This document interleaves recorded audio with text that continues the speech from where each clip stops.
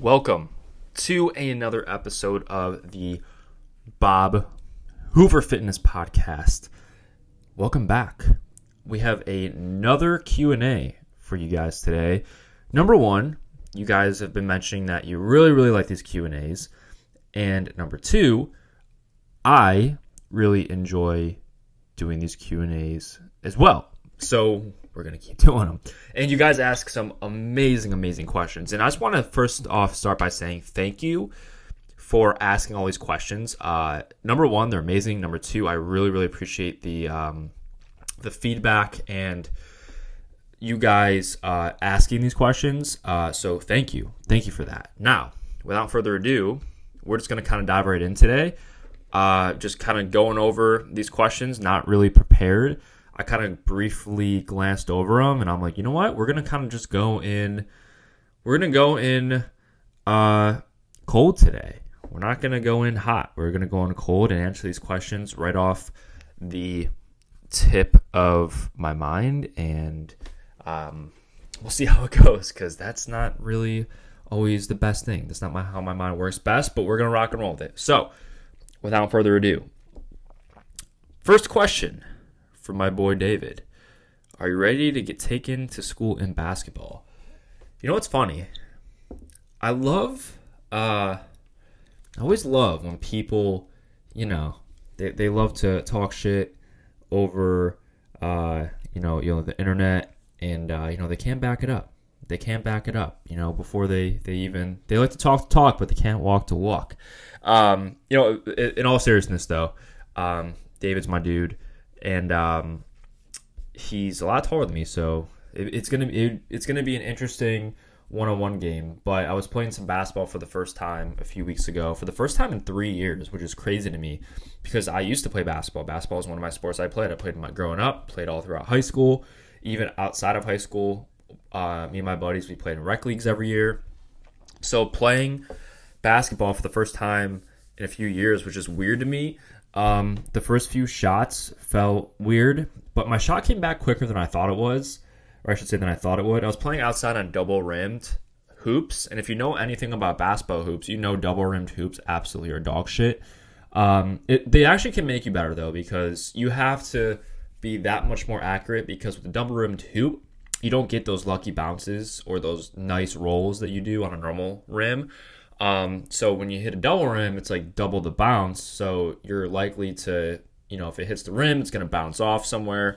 So it kind of forces you to have to be a little more accurate. So there's a benefit to that. But when you don't really play that much and you took some time off, it can obviously get pretty frustrating. But anyways, shooting the ball actually went pretty well. But man, I was just talking to my buddy's dad today in the gym. And we were talking just about everything in life and stuff. And we were talking about basketball a little bit. And I was like, dude, I'm 26 right now. And I've been very fortunate enough to never have gotten injured. Knock on wood. I've been very healthy my whole life. And I've always been very athletic. And picking up a basketball a few weeks ago and running around shooting it for the first time in a few years was the first time I really felt like age was starting to be a factor, because I almost felt like I was going in slow motion. It was so weird, dribbling the ball, just running around. I obviously lost. I don't necessarily know if I lost a step. I'm sure I did, but I definitely lost the skill of it. My body just doesn't know and doesn't have the tools right now it needs to dribble a basketball really quickly and move side to side and pivot here and go there super quick. So super interesting stuff. But David, my man, we're about to see who wins this battle when I come back from vacation, and from there I'll keep you guys updated. Moving on to question number 2, how to determine, for my man Brad, how to determine if you should build muscle or lose fat. This is a great question. And there's really no right or wrong answer here. It's going to depend on a few things. If you're, first and foremost, let's kind of break it down. Let's just say you're new to lifting. Should you focus on building muscle first or losing body fat? Well, it depends. If you have a lot of weight to lose, you're going to want to probably lean more towards losing body fat first. Now, you don't have to lose all of your weight, like to get to your goal weight, but to lose a little bit of body fat, number one, just to improve your health. Number two, just to build some momentum. See that weight go down, see those inches go down, and you'll probably start to feel a lot better. But also, not to mention, like, you are going to build some muscle and some strength, like, just from that, just from being a newbie. And also, like, you're going to have some extra energy in your body from the extra body fat to put towards building muscle. So, you know, in my opinion, if you're new and you have a lot of weight to lose, or even if you are experienced and maybe you have some weight to lose, maybe you took some time off, like, starting off in a deficit might not be a bad idea, because again, you might recomp, like, you're going to lose body fat and build muscle in that setting. So that's number one. If you're kind of like in the skinny fat range, that's when I would definitely aim and lean more towards going into a surplus. Because a lot of times, even though you're quote unquote like skinny, if you don't have much muscle in your body, you might have a higher body fat percentage than most people. Like, that's one thing. It's like, yeah, you're technically skinny, but the majority of your body fat, the majority of your body weight comes from body fat, right? So, putting on some muscle is going to, number one, just help with your body composition. Because the more muscle you have, that's going to help give you more structure to your body. It's going to help shape out your body. The more muscle you have, it's going to be healthier for you. Your health is going to improve. Your body's going to be able to handle nutrients better. Your metabolism is going to increase. So if you're like in that skinny fat range, or even maybe you're just like a little bit above, like, you're just like a little bit overweight, honestly, like, you can't go wrong either way. Like, you could still, like, if you're skinny fat, I would definitely go into a bulk. But if you're like a little bit overweight, like, yeah, could you cut down a few pounds? Absolutely. But I would try to urge you and kind of nudge you towards going into a little bit of a bulk, because adding more muscle is only going to help things out. Right, it's only going to, again, just for the reasons that I said before, it's going to make staying lean easier long term. Like, if we're thinking from a long term perspective, it's going to be much easier if you go on like a 4 to 6 month bulk, gain a few pounds, and then cut back from that area, because your metabolism is going to be elevated. You're going to have more muscle in your body, so it might be a little bit easier to lose some body fat from that new point versus if you just go from the beginning. Or you could just cut down a little bit from there. If you have, like, let's just say you have like 10 to 20 pounds of fat to lose, you could cut down and then go from a bulk from there. Like, there's really no right or wrong answer. It's really what you want, but that's what I would recommend. If you have been dieting for a long time, and you're either, number one, you've been dieting for a long time and you've lost a lot of weight, and you're starting to think about switching it up because you're bored with a deficit, that might be a time to build some muscle. Obviously, if you reached your goal body weight, that's 100% a time to build muscle. Obviously, if you just finished a surplus, or maybe you didn't even really intentionally go into a surplus. Maybe since it's the summer, you kind of like let loose a little bit, which is okay. Because remember, there's going to be different seasons where you're more strict and not as strict. Maybe you gained a few, like, for instance, like, we're talking about maintenance. Maybe you're at the high end of your maintenance. So, for example, if my maintenance is 150 to 170 pounds, and just for an example, maybe towards summer, I started around like 155, and then towards the end of summer, I ended around like 165 or 170. Okay, that to me, it's like, all right, well, I might need to cut down a little bit now. I'm not going to go into a bulk because I'm already heavy for the way I like it, so I might go cut down. So those would be the way that I would determine if you should build muscle or lose fat. Basically, if we're talking about extremes, if you're extremely overweight, definitely lose some body fat first. If you're skinny/skinny fat, highly, highly recommend building some muscle. And then if you're kind of in the middle, it's honestly, you can go either way. I would aim towards building muscle first and then cutting, just because you could literally change your whole body composition in a year by doing that. But there's also nothing wrong with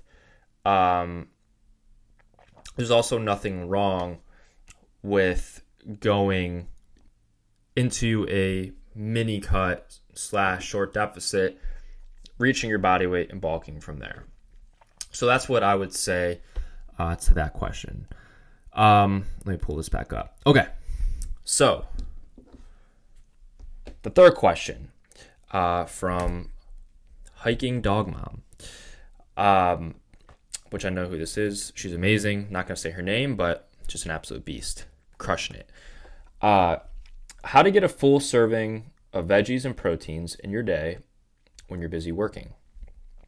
This is a great question, because I'm sure a lot of you can agree that it can be hard. We all have busy schedules.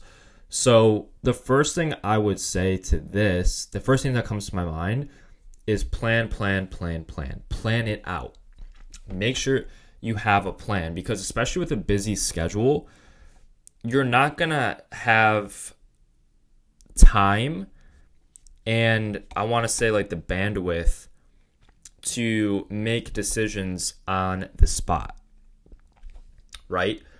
Because you have a lot going on in your everyday life. So when it comes to food, you might be stressed, you might not be thinking clearly, something else might be going on. You're going to revert back more towards like your emotions versus being logical. So you might pick the easy route for food. You might pick the food that tastes good. So number one is going to be just make sure you're planning out what you eat. And again, that could be meal prepping. That could be just planning out what times you're going to eat and what you're going to eat there. Because when you have a plan, you are setting yourself up for success. You are most likely then going to stay on track, because you already know when you're going to eat, how much you're going to eat, what you're going to eat, right? So number one, plan it out. I see this all the time, and this is one of the biggest things that really, like the clients who plan things out are the ones who are most successful. The clients who just go from their day-to-day lives kind of meal to meal and don't really follow the same routine. One day they might eat breakfast, the next day they might not eat breakfast. One day they eat lunch at 12, the next day they eat lunch at 3, the next day they skip lunch. The ones who stick to a regimented schedule and plan things out are the ones that are most successful. So number one, especially when you're busy, but even if you're not busy, like it's just good to plan out your day the night before, that morning of, maybe during the week, you kind of look out and plan and say like, okay, number one, what are my favorite veggies? Okay. Number two, what are my favorite proteins? Make a list of what you enjoy, right? Then go to the store and actually buy those proteins and veggies for that week. Okay. Maybe it's I don't know, some frozen vegetables. Maybe it is, I don't know why I can't think of any veggies off the top of my head. Spinach. Maybe it is, just like a salad, right? Something super easy. And then for proteins, same thing. Maybe it's eggs, egg whites. Maybe it's chicken. Maybe it's beef. Maybe it's beef jerky. Maybe it's Greek yogurt. There's a million ways to do it. But number one, plan out your top 3 to 5 favorite veggies or proteins. And then what I would say from there is look at your schedule. Look at your schedule. Where can you include these proteins and veggies into your diet? And actually plan it out when you have time. Because that way, you're purposefully, consciously planning out your diet for that day. So you can pick and choose. Okay, I'm going to have 120 grams of protein today. This is how I'm going to do it. I'm going to have eggs and egg whites for breakfast. I'm going to have a protein shake for a snack. I'm going to have chicken for lunch. I'm going to have this for dinner. That way you can see it and you're already planning it out. Versus when that day just comes up, if you don't have it planned out, you're just kind of like, oh my God, I'm in a huge rush. I'm just going to pick the easiest option, and then you don't get the protein, and then you don't cook the food, and then by the end of the day, you barely have any protein in your diet. Plan it out. So take those veggies and proteins. What are you going to eat? When you're going to eat them?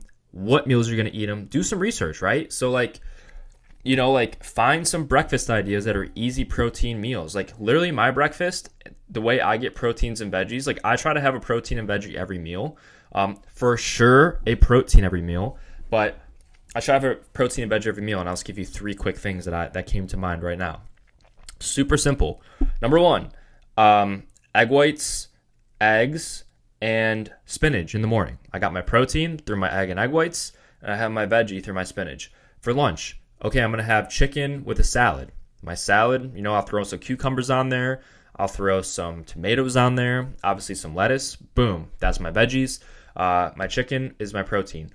I'll have a midday snack. So maybe that's like Greek yogurt, or maybe that's a protein shake. Boom. A bunch of protein there. Maybe I'll throw some berries in there as well. Boom. Fruit. And then for dinner, maybe I'll have some chicken, broccoli, and rice. And again, this is just an example of like how you can do it and how simple it is. And I get the bags of microwavable rice. I microwave it. It takes 90 seconds. I have the chicken already prepared. Doesn't matter how you do it. You can bake it. You can put it in the crock pot. That's my favorite because it's just super simple. You can buy it already pre-cooked. You can buy it frozen. You can buy a rotisserie chicken. Eat it with the rice. Buy some frozen vegetables. Same thing. Just super easy. They're already cut up. You just got to throw them in the microwave, and boom, you're good to go. That's how simple it is, really. Again, it really is that simple. I'm not saying it's easy, but notice what I just did. I just planned it out, and I just noticed like what I do. And it's going to be the hardest at first, and it's going to take some trial and error. You're not going to be perfect, and that's okay. Like, there's no judgment. You're not going to be perfect, but that's how you learn. You learn from trial and error. You learn from doing things that work. You learn from doing things that don't work. Maybe you notice, oh, I don't like eggs in the morning. Maybe you have something else. Maybe you have oatmeal with protein powder. Who knows? But it's going to take some trial and error. The beginning's always going to take the longest, but once you find a routine and some foods that work for you, and you kind of work through it, and it's going to require some work, and that's just okay. Like, that's part of the deal. Then it's going to only get easier over time. Great question. Next question. Zig to Zena. My friend Gail. Gail is an absolute beast too. Love Gail. Okay, so when is the baby due? So from the last podcast, and if you guys follow me on socials, don't post too much about it, but my wife is pregnant. We're having a baby. We just had our gender reveal the past weekend. I, at first, was expecting a girl. I just thought it was going to be a girl. Kind of wanted a little baby girl. And then my mind kind of shifted. My wife and I both had a dream that it was going to be a boy, which is really weird. And then I just started thinking it was going to be a boy. I just felt it in my gut. And I was like, you know what? I actually kind of want a little boy. Obviously, I would have been cool with whatever, as long as the baby's healthy and doing well. But it was really exciting to see that it was going to be a boy. So he is going to be due around January 5th, which will be here before you know it. Names, honestly, we're kind of like back and forth. Like we don't really know yet. We're kind of like picking between like a few names right now, and we'll kind of figure that out when as the time comes over, because it seems like every single day we're like, yeah, we don't like that name. Like, what about this new one? So we have like a list, and then we're kind of going through it, and I'm sure some new names will come on. So we'll definitely keep you guys updated when that happens. But January 5th is when he's due. Names, it's still kind of up in the air. So, yeah. Okay. Next question from Amy. Fitbit smartwatch, helpful, accurate, not accurate features. Okay. So there's a lot of different features now that a lot of these smartwatches have, which are pretty crazy. I'm going to tell you what I use personally. I am not an expert at all in like any of this stuff, like the HRV. I'll be completely honest. I don't even fucking know what I know it's heart rate variability. I still don't fucking really understand what HRV is. But I'll tell you what I use the watch for and what I personally use it for and what I think it's useful for me. I know there's a lot of other benefits, but just to keep it super simple, because I know like a lot of them track your sleep, they track your stress and stuff now, and I don't know shit about that. But honestly, like the one thing that I look for obviously is going to be the steps. Okay, number one, the steps. Steps are going to be important because it's not necessarily the steps that matter per se. It's the indirect benefits of the steps. Okay, so like the whole point is just to move more throughout the day, and just focusing on a step goal is almost a way to like objectively see that you're moving more throughout the day, right? Because they can add up over the day, right? Like if you just go on one walk a day, yeah, you're technically getting in a lot of steps, you're moving more, but it's not, I would argue that it's really not as good as like moving more throughout the day. Like if you get 10,000 steps in an hour and 30 minutes, I would argue that that's not as good as getting 10,000 steps in throughout the day. Like 2,500 here, 1,000 here, 4,000 here. You know what I mean? So my point is, steps are number one, just like a way to objectively see that you're moving more throughout the day, that you're staying active, which is super important for your health. Obviously, super important for your overall function, your quality of life. Obviously, if you get outside, it's really good. How you feel. There's just a lot of benefits for moving more. And obviously, another one too is like the more you move, the more calories you'll burn, and the easier it'll be to lose weight and stay lean as well. So that's number one. Number two, I use my Apple Watch personally for the heart rate. I'll be honest, I don't really know. This is really bad of me, but I don't really know like what a good resting heart rate is, like for my age or body weight. But I look at like my heart rate for when I'm doing cardio, specifically like zone 2, and I do look at it when I am doing my walking. For example, at the beginning of the year before I did cardio, it was a while since I did cardio, but my resting heart rate, or I don't even know if it was resting, my heart rate when I was doing just walking was like 102 beats per minute, which is pretty high in my opinion, I think. But I just looked at the trend, and now it's like down to like the 80s. So that's progress to me. Like that shows that my heart doesn't have to work as hard to walk, which is obviously really good. So I look at heart rate, and two, like just to make sure I'm in zone 2, like that 60 to 70% of my max heart rate, I make sure I stay in that zone. So I look at heart rate, and those are really, and to tell time. I use it to tell time. So those are really, and I use it as a stopwatch too. Especially when I used to train people in person. My Apple Watch is my best friend because I used to use it as a stopwatch for rest periods and all that kind of stuff. But that's basically what I use it for. Can it help with HRV? Can it help with resting heart rate, with sleep and stress? Yeah, absolutely. I just don't really know too much about that, so I don't feel comfortable talking about it because I really just don't know shit about that, if we're being honest. What I don't think it's accurate for is going to be your calories burned, obviously. I think those are just way off. There's actually been research to show that some trackers, this wasn't the majority, but like that they had one tracker that was upwards of 90% inaccurate, which is pretty fucking insane.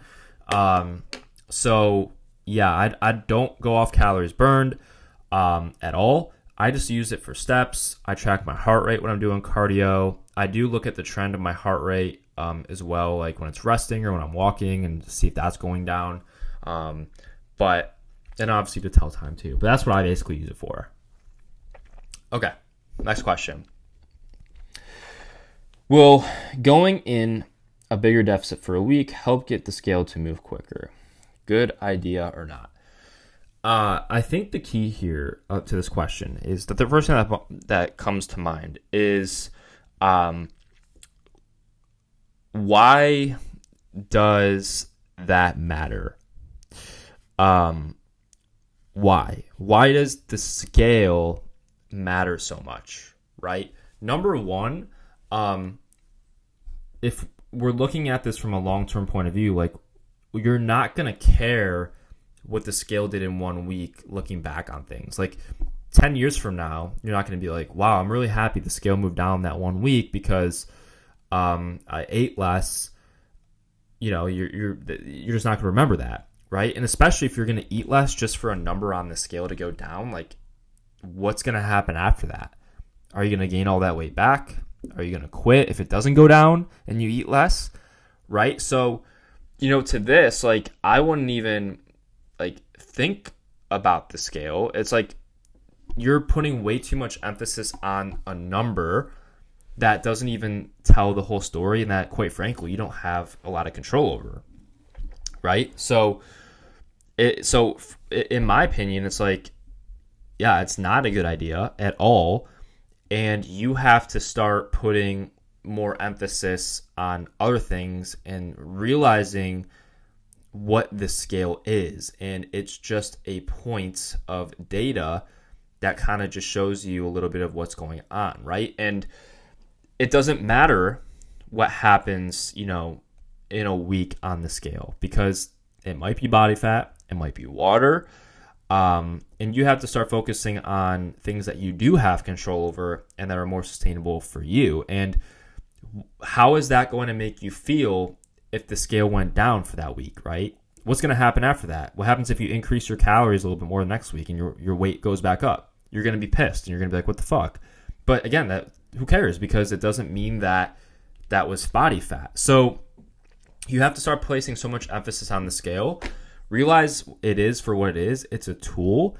It just gives you one term of measurement that can be helpful, but it doesn't tell the whole story. This is where, really focusing on, I like in this situation, like, to really focus on how you feel.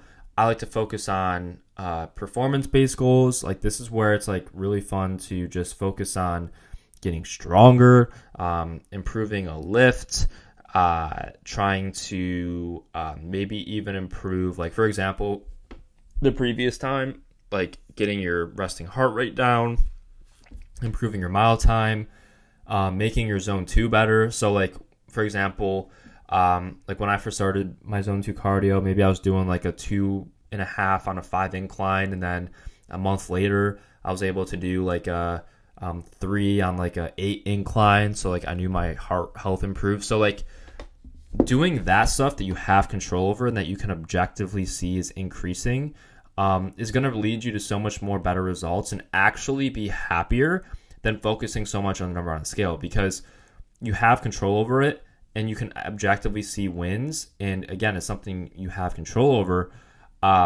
versus something like the scale where you don't have control over it and it can go up and down, and you're just so fixated on a number that literally means nothing. Like, it doesn't determine anything, So, again, I'm a fan of using the scale, but for the right reasons.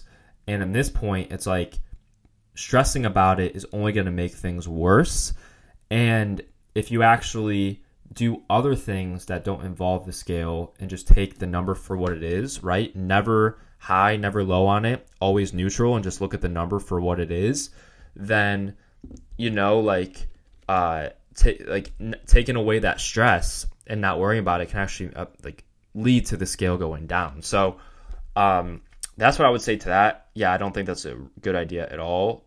Could it help? Yeah, of course, but why? Like, what is that going to do for you long term? It's only going to be a little bit of like dopamine before you want it again, right? It's almost like winning a lottery ticket, right? Like you scratch off an instant, you win $100, so you think you're gonna win $100 every time, so you buy a bunch of instants, and then before you know it, you're $500 in the hole, right? So you gotta think more long term. versus short term. Okay, so next question. Overrated or underrated magnesium supplements? You know what? I'm going to say they're underrated. I'm going to be honest. I'm going to say they're underrated. Magnesium is probably one of the hardest minerals to get in our diet. You always want to try to get whole foods first, okay? You always want to try to get in whole food sources first because those are going to be the most bioavailable sources of nutrients that your body can process. So it's always going to be the best for your body. They're always most complete sources. So I would say always try to get through whole foods first.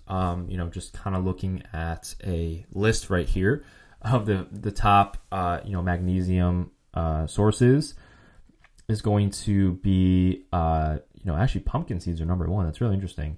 Chia seeds are great.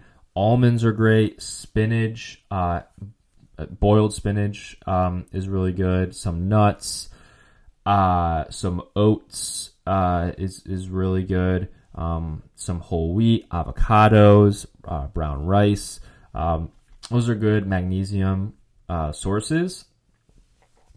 But I think obviously, talk with your doctor if you have any issues that could affect anything. But I think taking a magnesium supplement doesn't hurt, especially, with sleep and just making sure all your bases are covered and making sure that you're not deficient in it, because a lack of magnesium can lead to some issues. And if you can take it in a supplement form, I know there's like a bunch of different forms. There's like glycinate, there's like citrate, a lot of things. It can lead to some unwanted symptoms. So I definitely think it's underrated, to be honest with you. I think that supplement is underrated because I think a lot of people struggle. Even myself, I should probably take a magnesium supplement. I think a lot of people struggle getting magnesium in. Just some deficiency symptoms can include like a loss of appetite, some nausea, vomiting, fatigue, weakness. So definitely I would say it's underrated. I'll be honest. I would say it's underrated, and magnesium supplements can help with some of these symptoms and all that kind of stuff. So I would honestly say a magnesium supplement's underrated. Yeah, usually I don't say that about supplements, but supplementing. Wow, I can't talk. Supplementing, with magnesium, I think it's underrated. Next question: does lemon water have any extra health benefits versus regular water? Yeah, it tastes better, unless you don't like lemon. There's no substantial health benefits to my knowledge with lemon water. Maybe some slight gut health or digestive benefits, but anything major, no. Just drinking regular water is going to be perfectly fine. There's not any magical detox that lemon water is going to, create. I remember being in college and putting lemon in my water. And again, if it helps you drink more water, fucking put a lemon in it. If you like lemon, that's not to say don't put lemon in it. That's not what I'm saying here. I'm saying don't do it because you think it's going to create some magical thing. No, it's not going to. But if you like the taste of it, put a fucking lemon in it, because I know it tastes good. I used to put, I went to college and I was really, really big into health. I used to put a lemon in my water, and it tasted really good and helped me drink it. And it tasted really fresh, especially during the summer months when it was hot. So I'm a big fan of it for that. And I also I started putting, I can't believe I used to do this. I started putting apple cider vinegar in my water, and it tasted absolutely terrible. But I forced myself to drink it, and I actually got used to it, and I did that for months because I thought it was going to, it's not bad for you, per se, but it's not, I don't think it does exactly what they tell you to do, improve your gut health. And I don't even remember what the fuck I was taking it for. But, don't do that. That tastes like dog shit. But if you want to put some lemon in your water for the taste and it helps you drink more water, absolutely. But I don't want you to think that there's any like magical benefits to taking it, because there might be some benefits, but they're very nothing like too crazy, if that makes sense. So that's what I would say to that. Okay. Last question. This is another great one. These are all great questions. Do you burn more calories at a desk if you're sitting or standing? I'll be honest. I think I was wrong. I was wrong on this one at the beginning for a while here. And I didn't really notice it until like I started doing it. Are you going to burn more calories sitting or standing? Most likely standing, because you're up and you might be moving around a little bit. So you are going to burn a little bit more calories. However, I don't think it's that much more. I don't have any like research to back this up. Just kind of going off like anecdotal evidence and from what I've heard from my clients and from what I've seen. I don't think it's that much more. And two, like I've noticed, especially if you're like somebody like me, who has like not so good posture, it can really, standing up can lead to a little bit of lower back pain, some upper back pain, some shoulder pain, especially if you don't have good posture and you don't have really strong core muscles. So it might not be worth standing, especially if you're like in a hyper extended position where your lower back is extended, or even like rounded too for a while. But especially hyperextended and you're constantly like compressing your spine, or even like your knees, if you're locking out your knees, just that constant pressure throughout the whole day. I don't necessarily know if it's like worth standing for that long.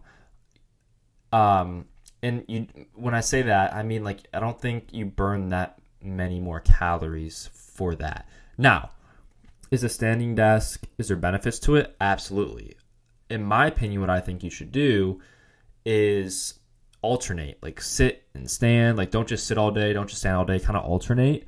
And also like if you want to like get a little more movement, but you work at a desk all day, like getting something like a walking pad. And I'm being very hypocritical here because I have been telling a lot of my clients for a while that I'm going to get a walking pad. And they've even sent me links to that, their favorite ones, and I still haven't got one. But I think it's something really, really good that can help you move more throughout the day, and it fits underneath your desk, and you can walk for a little bit. And it's very portable. Like you can set it in the side of the room and burn some extra calories throughout the day. I think they even make like bikes now, like little like under desk bikes. So there's definitely some ways to add some more movement in. But in terms of sitting versus standing, I don't think it's anything substantial. You probably are going to burn more calories standing, but I think doing a combination of both throughout your day would be your best bet. I think standing, I think a combo of standing and sitting is better than standing alone in general and or sitting alone in general. That's what I have to say to that. All right, so that was the Q&A, another one. Let me know if you like this, guys, because these are some really great questions, and I'm really, really enjoying recording this and answering these. So you guys are amazing. Let me know if you enjoyed this Q&A, and we'll keep it coming. Any questions, please let me know. Thank you. You guys mean so much to me, all your support. And if you like this episode, please leave a 5-star rating review. Share it with somebody that you think it might help. It really helps the podcast and helps me reach more people, which is always nice. And that's basically it. Anything you need, let me know, and we'll talk soon. Jeez, if I can't talk. Until next time, peace.